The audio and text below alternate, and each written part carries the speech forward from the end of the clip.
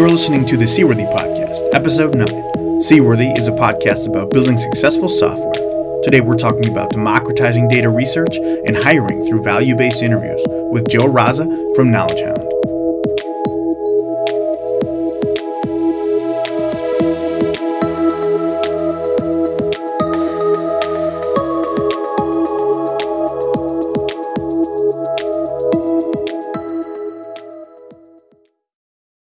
Hey everyone, it's Andrew. I'm excited to have Joe Razza on the show today. He's currently Director of Product and Design at Knowledge Hound, a data retrieval and visualization company based out of Chicago. Welcome to Seaworthy, Joe. Thanks for coming on the show. How are you doing? Hey, thanks a lot for having me. It's an honor to be on the show, and especially on such a historic day in our country's history. Yeah, I'm excited. It's going to be fun. Hope everyone listening got out and voted. Absolutely. I just recently got in from the polls myself. Yeah, I was up bright and early at 6 a.m. to try to beat the crowds here in Chicago. They can be quite lengthy. Oh, I bet. How long did you have to wait? Just an hour, but I mean, an hour at 6 a.m. was long enough. Just an hour. Yeah. I think I waited 10 minutes, and I was planning on no wait, so. Yeah.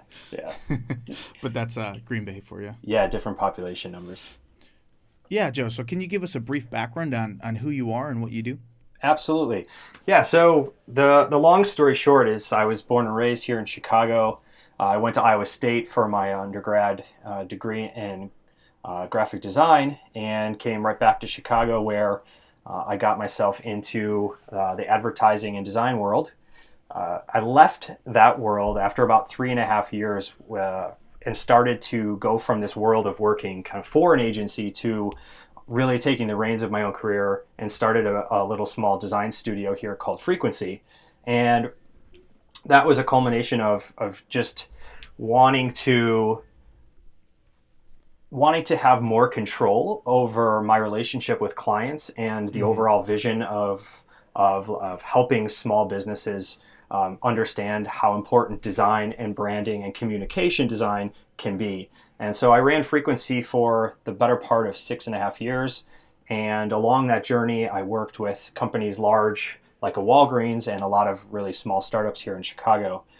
And I really went from more of a web designer to more of a design UX, UI thinker.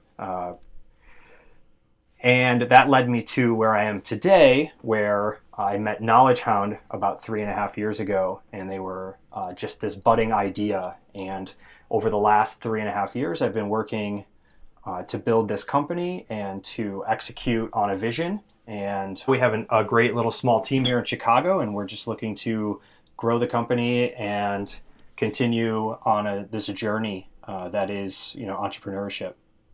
Yeah, that's great. Thanks for that background, Joe. Of course. So what do you do outside of designing work? It sounds like you kind of, you went to school, you came back and have had your hand in a few business ventures since then, including your own and Knowledge Hound, and I'm sure some other smaller ones, as many of us do. What do you enjoy doing outside of designing work? Yeah, great question. And design is definitely sort of spread through a lot of different parts of my life, not only at work and outside of work, but some of my biggest passions are playing the drums. I've been playing the drums since I was 2. Grew up in a pretty musical family. My father was a drummer.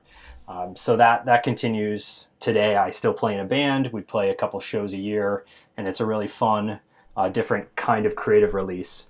And outside of that, I'm a big snowboarder, avid snowboarder, which kind of ties into traveling.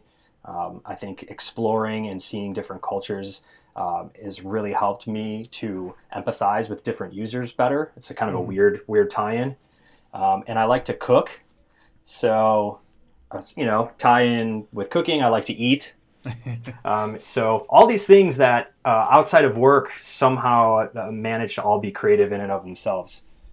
Yeah, definitely. And we actually met, I don't think we met at Epicurus the Monteuse, but we actually met through the network on the Slack channel. Yeah, absolutely. Yep.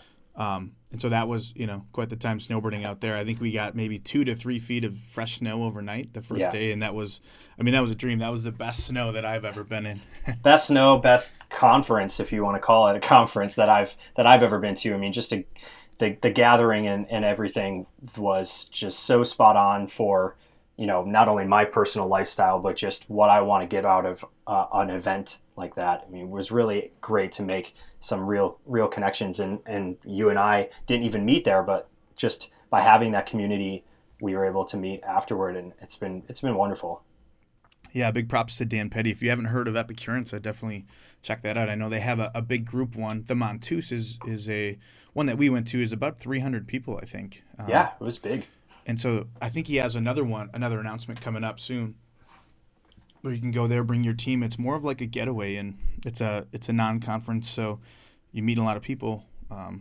Like Joe and I met. I guess aside from that, but a lot of people. You snowboard, you connect, and super valuable to grow your network and just meet cool people that are passionate not only about design, but like passionate about snowboarding and drumming and cooking and all these things, just passionate about zest for life, which is really cool to see and surround yourself with. Yeah, that's sort of the great takeaway about that, and surrounding yourself with a lot of different people, but there are a lot of things that you all tie back to one another. So it's really interesting when you surround yourself with a vast array of people, but all tied together by this thing we call design. And yeah, it was a really great time. Very, very enriching. Yeah. So, Joe, you told us a little bit about how you got into design. You went to school and came back to Chicago and kind of got into the ad agency world and the arts type stuff before you got into product design. Can you tell us a little bit more about Knowledge Hound and how your role got started there, and maybe even more about the company and how that got started? Yeah, sure. So Knowledge Hound was started about 4 years ago from a key pain point that our founder, Christy, was having at a Fortune 500 company where she was working there on the insights team. And this problem was that she had an incredibly difficult time finding data points and finding research that supported questions that she would be having in order to answer questions. So, for instance, the sales or the marketing teams might be looking for questions, and she had to go and try to find data to support an answer, and she found it really difficult to do so. And she also saw that in this difficulty, when you don't have an answer to a question, oftentimes the solution was to go and conduct another study, and only to find out later that you actually did have data. It was just stored on someone else's hard drive who maybe wasn't in the office that day.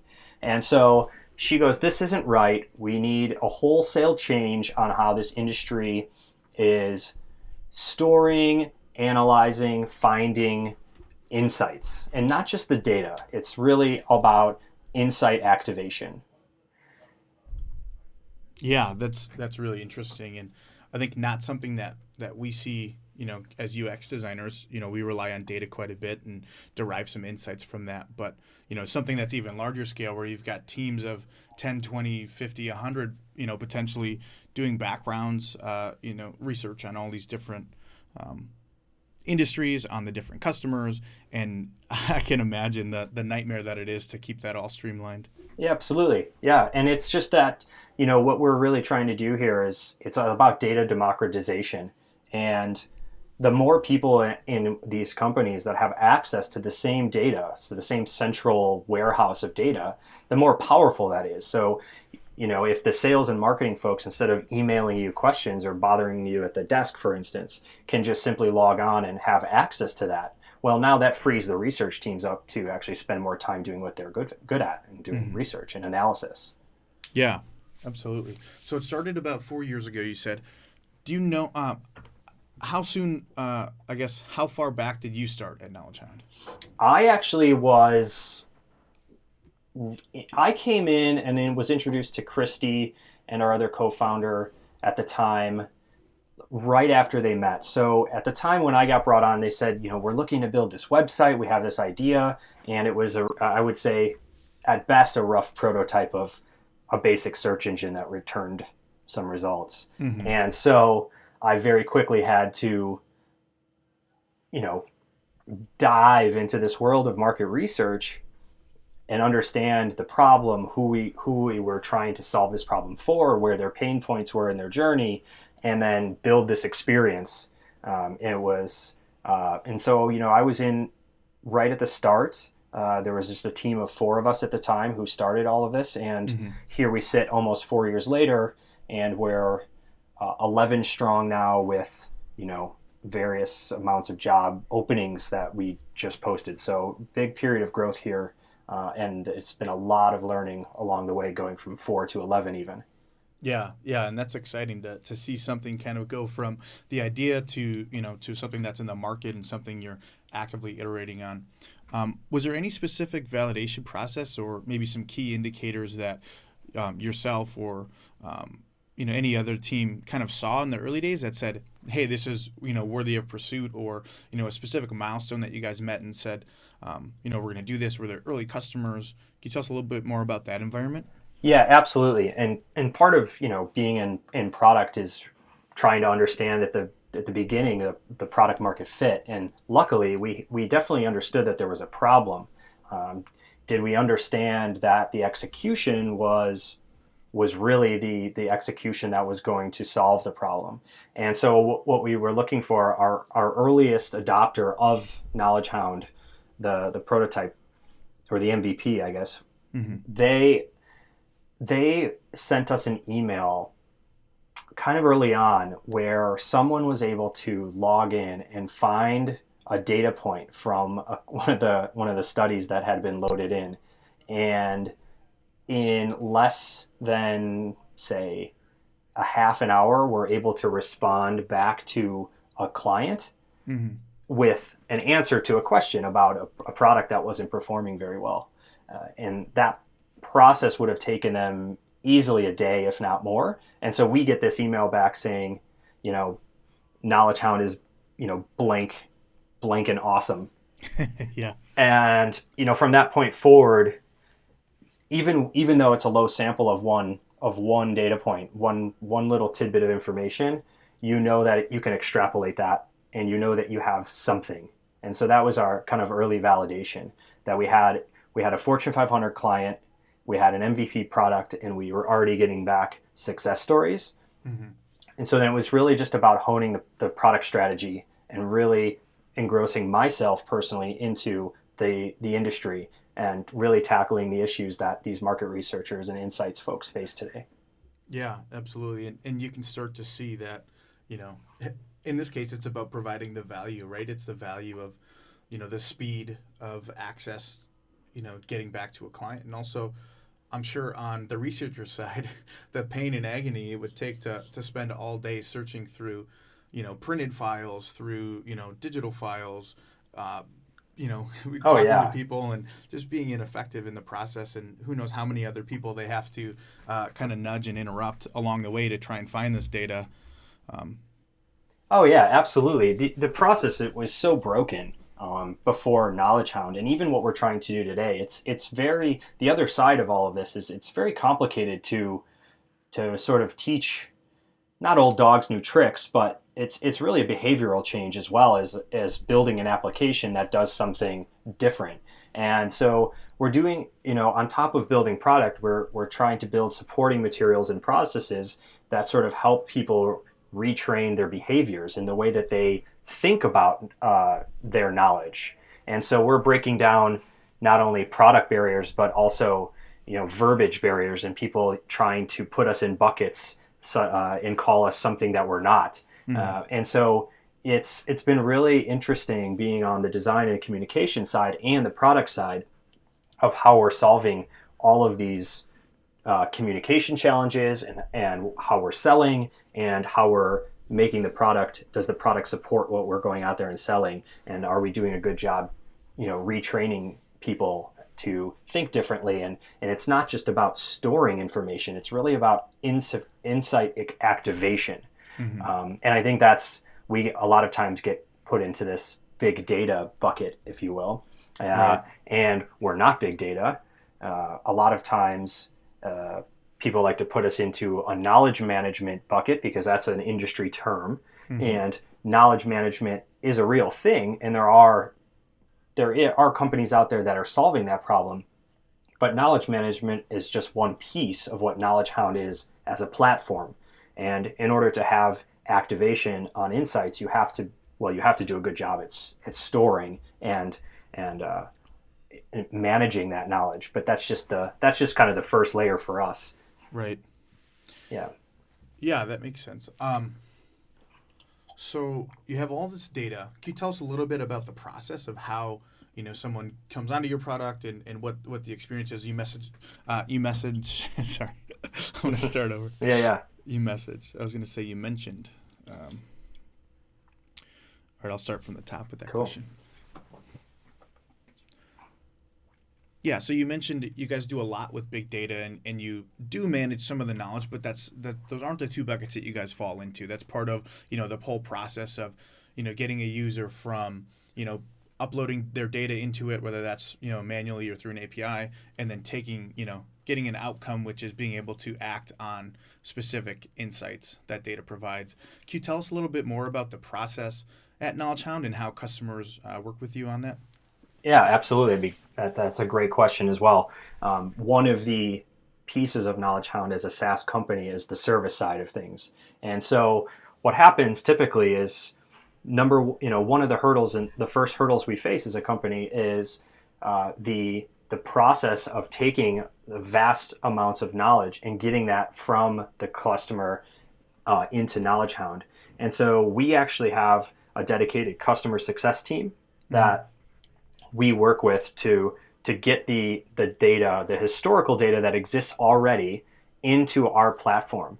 And we also have a service that helps to clean the raw data files. So not only do we have a product that is in and of itself kind of disrupting the market research space, to use a kind of like a trendy term, but we're also going about it and creating guidelines on data quality. That's something that hasn't existed. So you have various research suppliers that all kind of format the data output their own way. There's nothing standard about it.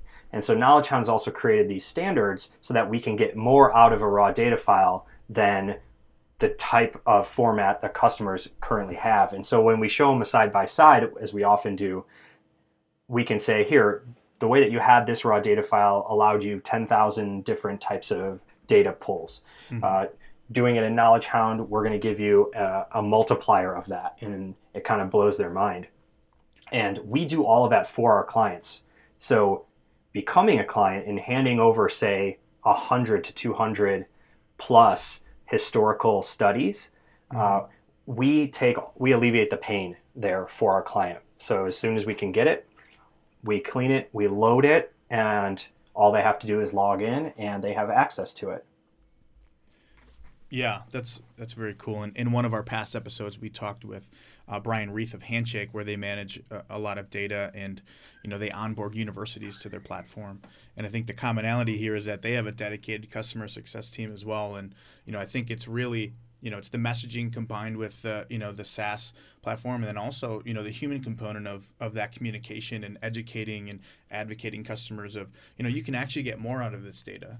I think that's really cool, and it's cool for me to see and hear about companies that are doing it that way. It seems like human first is the way to go. Absolutely. I mean, who doesn't love good customer service? I mean, regardless of what it is, if it's Comcast or a little SaaS company, everybody loves like a good human experience. And we really helped again to alleviate this new process for everyone. They've never done this before, and we do that for them. And then moving forward, the benefit of Knowledge Hound is that moving forward, we work directly with their research suppliers to directly ingest the data from the supplier into Knowledge Hound, completely removing the need for our clients to have to get involved in that process. And so all they do is conduct the study gets conducted. When the study is done, it's returned to us in our format, and we just alert the client that, hey, your new study is in Knowledge Hound, go check it out and go ask questions, go read the research summary document to find out key findings. And it's a really smooth process. It's really what we're trying to create here is the whole like front to end, the start to end kind of 360 approach. Seaworthy is brought to you by Headway, a product-focused team for hire. Headway helps companies validate ideas, build out products, and grow through experimentation and technical execution. If you have an idea that you're looking to gain traction on, or a current product you're building that needs expertise with product design or development, check us out at headway.io and let's make waves. What are some of the biggest lessons you've learned while building this over the last 4 years? I'm sure there's a lot, but just some of the key ones that you think are kind of indicators of your current success and where you guys are going in the future. Key lessons learned. Yeah, this is always tricky because, well, not tricky, but there are so many lessons that learned along the way of starting any business, especially for myself in this particular instance. I don't come from a market research background, in which some ways I think has actually really helped me because I don't have any preconceived thoughts on how things should be. And so for me, the biggest lesson has been that you don't necessarily, when you're growing a company, need everybody or want everybody to be from the industry because the variety of backgrounds that people bring in learning a new industry or learning new information, they can oftentimes ask the right questions as to, well, why are we doing that? Even as a company, we continue to question, well, why are we doing things this way? We could eliminate a step for our users by doing it this way. And another big piece of sort of there's just some really good learnings over the last 2 years has been how critical company culture is and how building company culture from day one, along with the product that you're so heavily focused on building, is how critical that piece is and can sometimes be overlooked until the company has grown. But having those pillars of a mission, of values, and having values that are actually actionable and traceable and things that you can hold people accountable for have proven to be extremely helpful in building Knowledge Hound. Because we've had a clear mission, a clear company values, has allowed us to hire the right people. And I think hiring is one of the biggest challenges that most startups face, hiring the right people. When you're a team of 4 or 5, when you're hiring one person, that's a large percent of the company at the time, even 10. And you really almost can't afford to get it wrong. You can, but the pain that you kind of go through and the debt that you might incur as a result of that can really drown your momentum a bit. So one of the biggest pieces that I've learned through some training that we went through in 2015 is just really around how important culture is and communication amongst the core team members as you grow. And we actually just went through another round of this. So we originally did our company values when we were about 5 people, and now we're 11. And we're about to go through another quick growth phase, and it was worth a full off day of the entire company to get together and really think, like, are these still our values? Is this what we want Knowledge Hound to be? Is this the mission that we're on? And what is our vision? And align this core now 11 to that, so that as we grow, it's really set in not just the original 4 or 5, but all of us. So I've kind of been talking for the last couple of minutes about culture, but I think number one most important thing that I've learned through my experience here at Knowledge Hound is that I just had no exposure to prior, is that how important a values-driven company is. And I think something that I've brought to Knowledge Hound is really this idea of a design-driven company and design-driven culture. Everybody here feels like a product owner. And so I might be the only product guy at Knowledge Hound or design person, but everybody has been empowered from day one to be a product manager, to be a product thinker.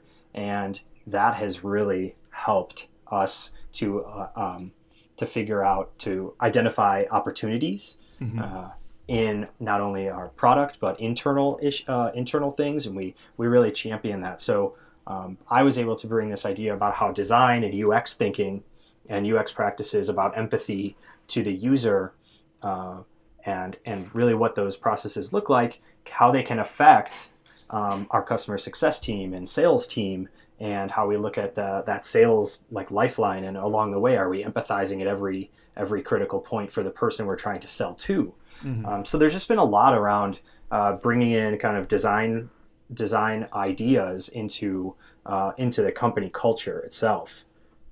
Yeah. And I think that's really important for people to, especially designers who might be listening to this, uh, might be thinking, well, how do I get my bosses thinking that design is more than just, art and or the colors and great typography on the front of the application, but more ingrained in how we do business or how we talk to one another.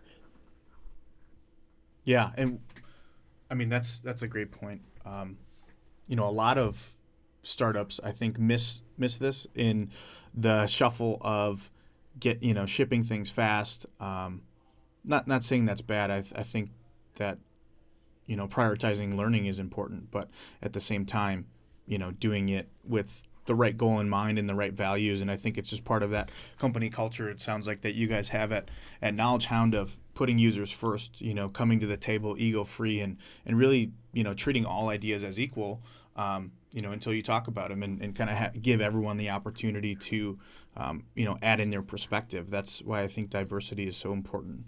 Yeah, yeah, 100%. You hit on a great key there is diversity, and being open to everyone and anyone, and the value that they bring coming. Again, it could be just from coming from outside of market research. Um, Right. that insight, once that person learns the space, is invaluable because they look at it with a completely new lens. And anytime you want to innovate in a space, um, you can't do it from inside the rabbit hole. You need to Right. be able to bring yourself out of that and look at it from a completely different place. And that's really sometimes where when you get the person who was in the space and felt the pain, and then this person who's just asking why all the time, and sometimes you just stare at each other and there's like that spark, and you Mm-hmm. go, holy cow, yeah, I never thought of it that way, and we can eliminate this process that I used to have to do, and we can add this feature to our product. And that's a little piece of, I think, diversity and backgrounds can really benefit. Yeah. So you talked a little bit about empathy, as part of your culture and just making sure that you understand, not only the pain points but the motivations, and value that you guys create from your product. Are there some, specific tools or methodologies or frameworks or things that you guys use to, help build empathy on your team and also, for your customers and internally as well? Yeah, so internally, I can probably speak better to some of our internal processes just because they're a little fresher. But so we interview. We have behavioral interviewing that is all about connecting values to the candidate. And so what we get is we get to learn about the people who might be coming into Knowledge Hound on a much more personal basis than it is just looking at a portfolio or going through a technical interview, and seeing if they have the skills. Yeah, so one thing we recently did at Knowledge Hound was we all took the Myers-Briggs test, and that was really to kind of show one another, who we are, and why we might be the way we are. That was really helpful in kind of creating empathy toward one another. Mm-hmm. And I think we all kind of left that session looking at each other, with a new lens of empathy, and I think that's really important. And my job as the director of product at Knowledge Hound is to communicate to the rest of the functions, uh, what what are the pain points that our users are feeling, and why. That's done through a number of ways by either writing, requirements documents, or just specs, or during weekly stand-ups talking about experiences that people might have had in the application. A lot of this stuff is also captured through our customer success team, and Mm-hmm. properly really creating a feedback loop with them, because they're on the forefront. They're talking with users in the chat who are having trouble, and they're getting emails about successes. And so the more that we can just have like really good feedback loops of communication, things that just don't go into a Trello board or into an email bucket, the more that we communicate outward to the rest of the functions, the better off everyone is for empathizing with our users, so that even down to our engineers who are doing code, they're not just thinking about lines of code that they're writing, they're actually thinking about they understand the why they're doing it, and what it is to help. And a lot of times, even down to the engineering level, we'll get, hey, this design is great, but if we did it this way, or we added this thing on, I think we could actually make it easier. And that's the kind of place you want to be when other people are kind of working outside of their zone because they care. And in order to care, you need to know why. Right. Yeah. I mean, we talked about a little bit more, but yeah, empathizing is so key, because then people understand the value that what the work they're doing is going to provide in someone's life. And I think, when you see companies that aren't culture rich, people are pretty siloed, and it's all about the hard skills, and people don't get to use their emotional IQ to help make something better when they have the possibility to. So yeah, I completely agree with that. Emotional intelligence training I think was one of the most eye-opening experiences of my recent professional career. Really diving deep into who I am and my fellow teammates, and learning what it is to be a leader who has and displays emotional intelligence on a daily basis. I mean, if people haven't either read a book or taken a class and understood what that is, I would highly recommend that. Are there any specific books that you would recommend? I don't, because I actually I went through an 8-month course here in Chicago. It's called the Junto Institute, and all the Knowledge Hound at the time went through it. I don't have any specific books, but there are plenty out there. But yeah, I mean, I don't think anything quite replaces trying to find time to engage in either whether there's a meetup group that talks about it, or whether there are classes in your local city that kind of touch on that topic. I think it's really important. Mm-hmm. Yeah, definitely. So you mentioned you guys are hiring pretty aggressively right now, right? You're growing the team. Yeah. With every team member, the culture grows. You mentioned that you look for really like a value fit when you're looking for hiring. Is there anything else that kind of helps you guys hire as you're looking to kind of, accelerate your growth quite a bit more from 11, to, I don't forget what you said, maybe 6 positions open? Yeah. I mean, so yeah, luckily for us, we just, closed our latest round of funding, Yeah. Congratulations. Thank you. So yeah, we're at another phase of some rapid growth, and I think, again, touching on what I said earlier, hiring can be a pretty big block for small companies. We don't have HR departments, we don't have recruiters working for us, and so that time gets sucked out of hiring managers who are actually trying to do work. So, well, we definitely use a fair mix of our network and recruiters to help just fill the top of that kind of candidate funnel and get people in. And it's really about our process. And we just adopted a new hiring process. One of our most recent hires was really passionate about hiring. And so we let them run with this new idea, and this process is already paying off dividends, where we have value-based interviewing, and that helps us to identify people are the right culture fit. And we have the technical side, which is fairly common and for most technical-based positions.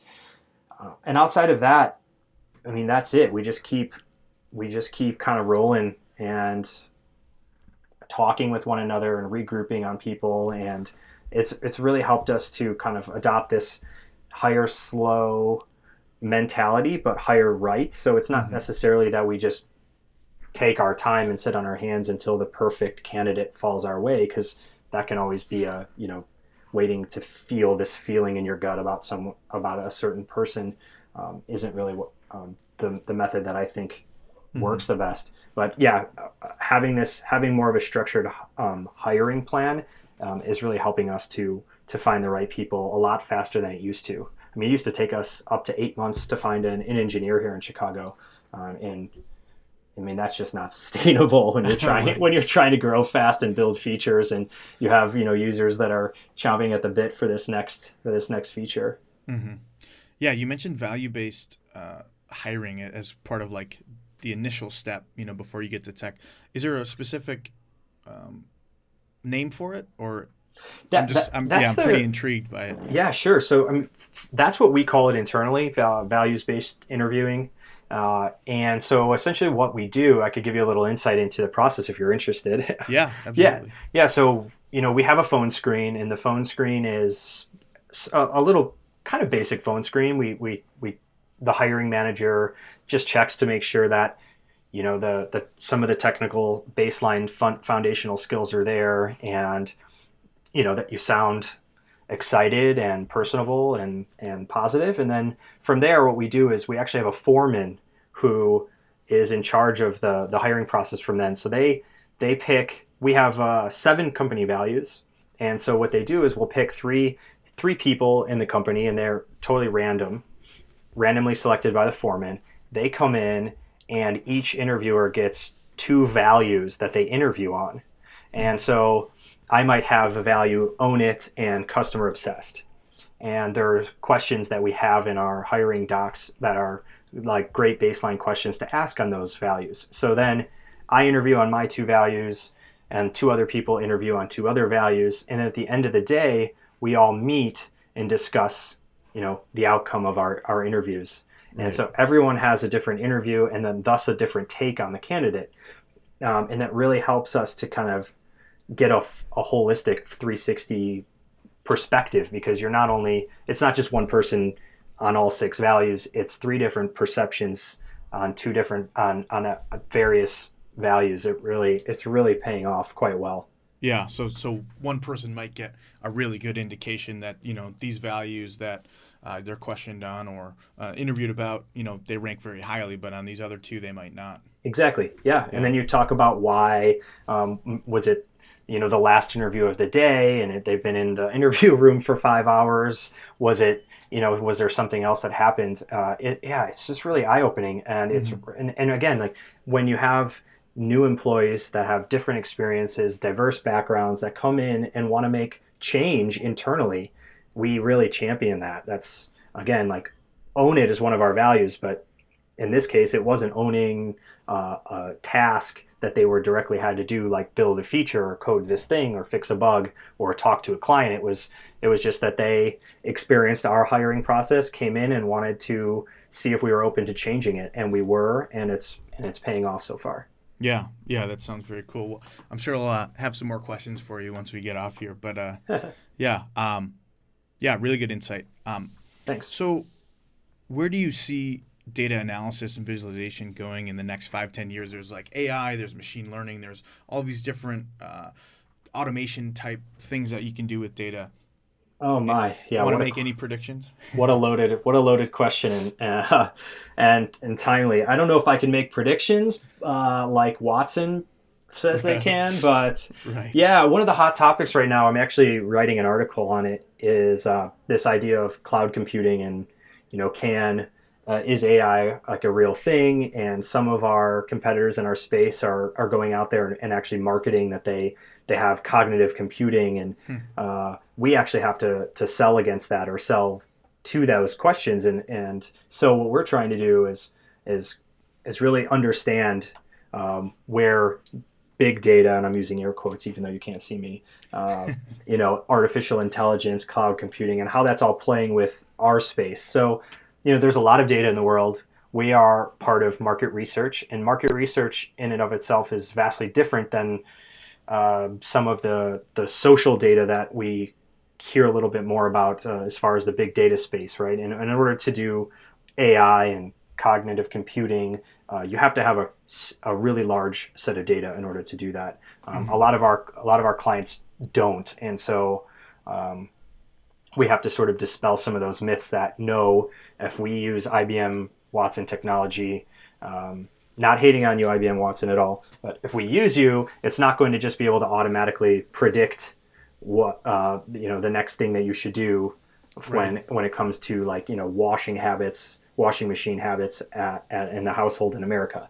So where I see data analysis going is definitely more automated, and that's what we're seeing, and that's what we're trying to work toward. And that's why I think you get things like artificial intelligence coming into play here is this data analysis becoming completely automated by a computer that can just tell you the answer to a question, and you can almost have this Google-like experience where you ask these questions and it spits out a story of like, this is where things have been and where it's going.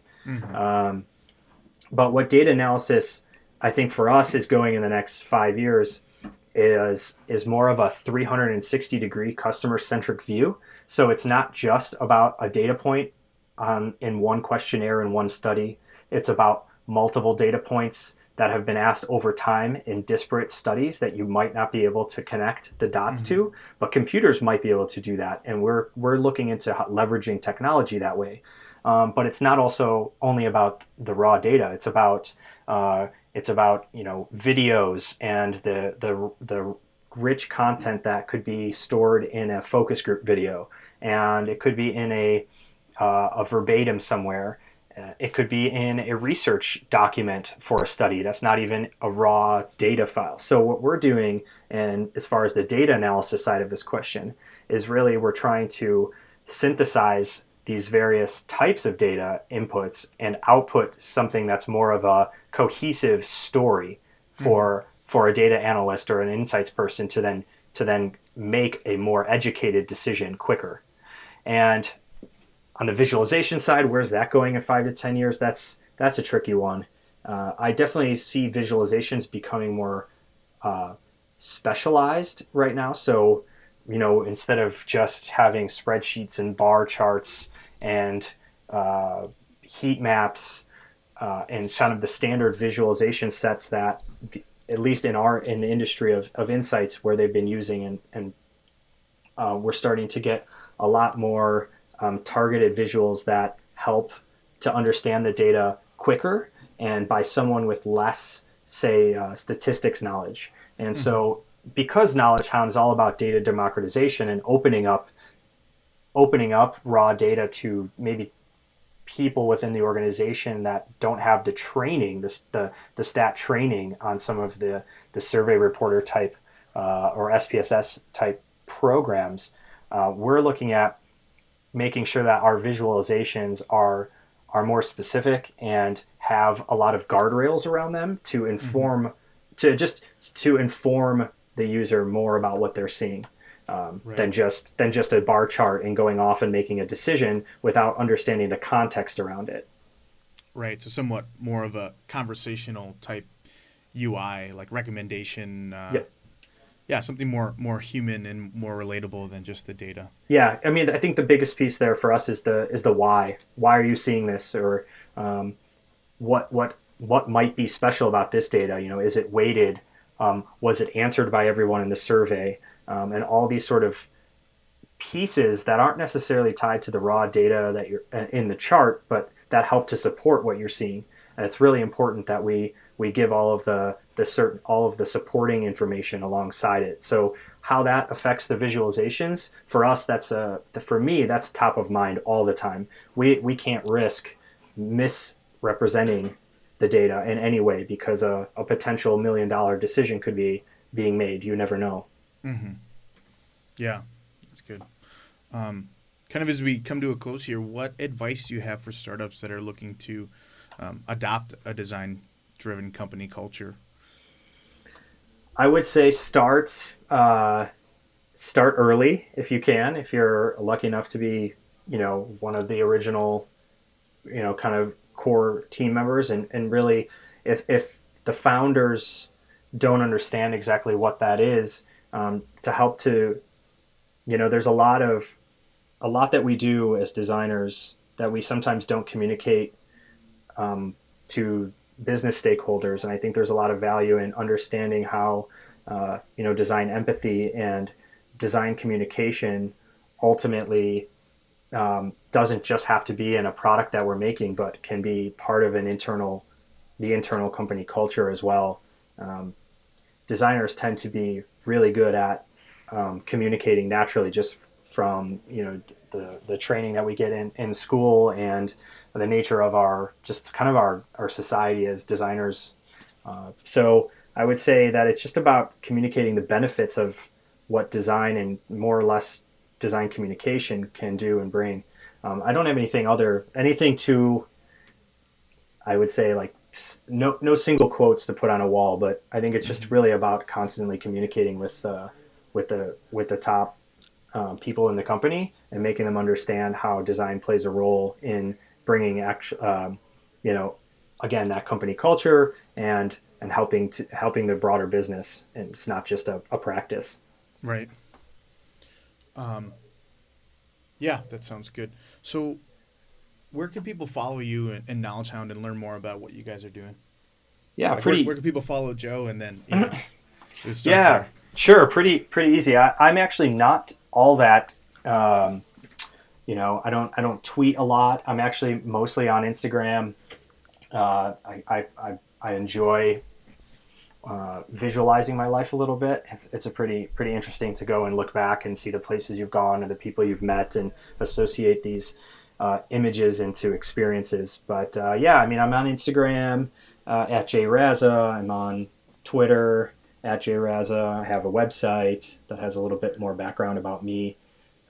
So yeah, people feel free to reach out. I actually really enjoy talking about design. Talking about anything and sharing, whatever it is I have that people find useful. So I love giving up my time for others. So if anybody wants to reach out, it's uh, Joe at knowledgehound.com, and my website has all the other connections.